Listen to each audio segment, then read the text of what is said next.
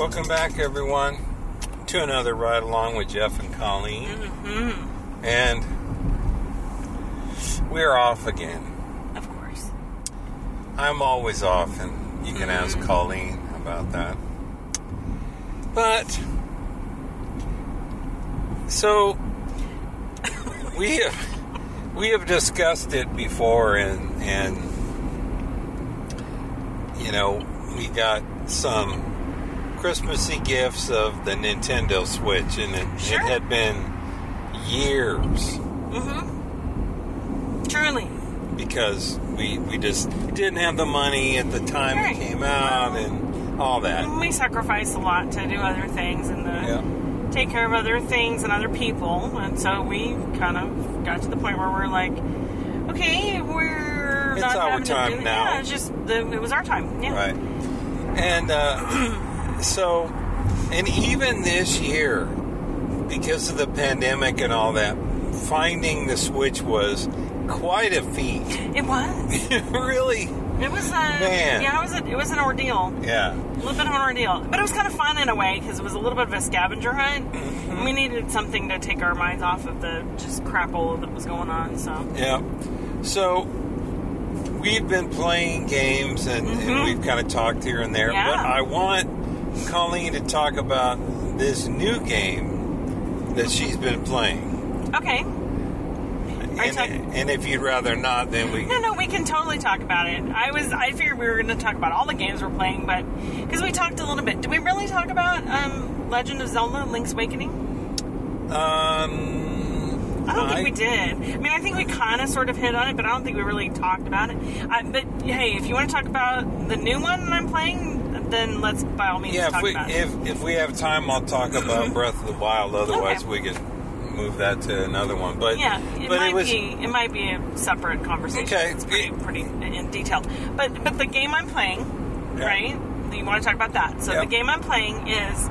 Dude, we just spent 2 minutes talking about what we're going to talk about. Mm-hmm. The game that I'm playing right now, and I am replaying Link's Awakening, by the way, to try and see how can improve, how much faster I am at doing things, and how much I can do it without going through walkthroughs.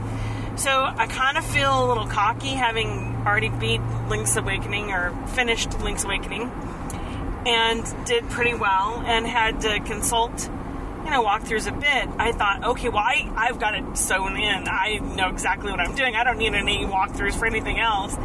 And I'm playing this game called My Time at Portia. And it's a kind of, sort of similar game to Link's Awakening in that there are, things you're doing, you're trying to achieve stuff. But really and truly, it's kind of like Link's Awakening meets Animal Crossing. And I know that sounds really weird, but here's why. It's set in a quote-unquote dystopian future where you're on this little island. You come to this island called Portia, and your father used to be a craftsman there, a builder, and he left, and he left you a note and said, "Hey, sorry, I was a crappy dad. Gotta go." And he bounces. So you're there. You take over his shop.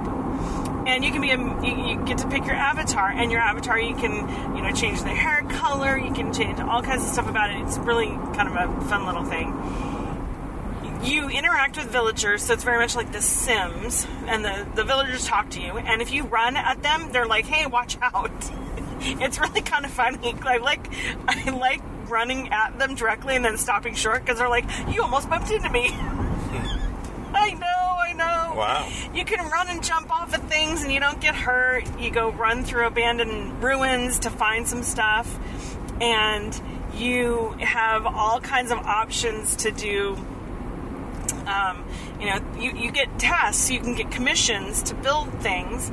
You have to build your workstation, and you have to build these different types of things. Like there's the cutter, there's the furnace, there's a skiver, which creates fabric and cloth and stuff. There's just all kinds of stuff. And then you have to learn recipes. And then there's this kind of undertone of darkness around you, which is there's this Church of the Light that is supposedly against the old world's, technology, and the technology is things like joysticks for like gaming systems and thermoses, and so you're kind of living a rustic life. It's really kind of funny. Oh, and then there's like all these funny little characters. So there's these 7 brothers, and their names all sound similar: Dawa, Sawa, Nawa. There's another one. There's another few that I can't remember the rest of them, but they're all very, very kind of. They look the same. They're just dressed differently. And then there's the mayor of the town. He's kind of a bloated, thinks he's Mr. Wonderful, but he's actually pretty cool. His son's a little bit of a douche and thinks he's God's gift to everything. He sports a blondish mullet. It's pretty funny. The sister's really super sweet and nice. You like her. Her name's Ginger. And then there's like the school teacher. There's a research center, and the research center is very much against the Church of Light. They believe that they're kind of like a cult, and so you have these warring factions, and these Church of Light people try to convince you to not give the data discs that you find, that are basically CDs, little old dirty CDs you find in their abandoned rooms. You give those to the research center, and they teach you more recipes and how to build things and how to craft things and how to do things and be self-sufficient. The church wants you to give them to them because they don't want you to have that information. It reminds me of 2112, but okay. The Rush song, or okay. Rush album. It may have been inspired by that. But and then there's these. You can buy horses, and you can have a stable. You can expand your workshop into a nice place to live. You can have whatever, and then you can develop relationships with these characters on the island. These other islanders, you can actually eventually get married, and they'll tell you what the perks are of having a relationship with this person. As a husband, this one will do X or Y or Z. As a wife, this one would do. So there's all kinds of things you can get married to these people. You court them and you give them gifts, and sometimes they'll absolutely love what you give them, and other times they are like, oh, this is really sweet of you, but no, this is just not it. It's really funny. Yeah, it's like Dragon Age. Yeah, it's just tons of, it's a Sims thing, but then there's fighting. You can engage in, tournaments where you are actually competing in martial arts. There's, they ask you to do tasks. You get paid.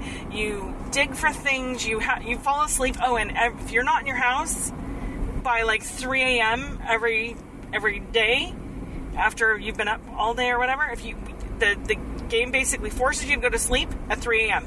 and wakes you right back up again at 7 o'clock. So you have about 4 hours sleep if you're like me, and you run your little character into the ground and make her or him, depending on who you're playing. You run them into the ground, you do all kinds of tasks, and you run all over the place. You have, skills you learn, you get points for doing things. Interacting with people is a great thing. There's all kinds of things you can harvest around the island. There's trees and wood that falls on the ground. You need lots of that stuff. There's stones that you absolutely need, tons of.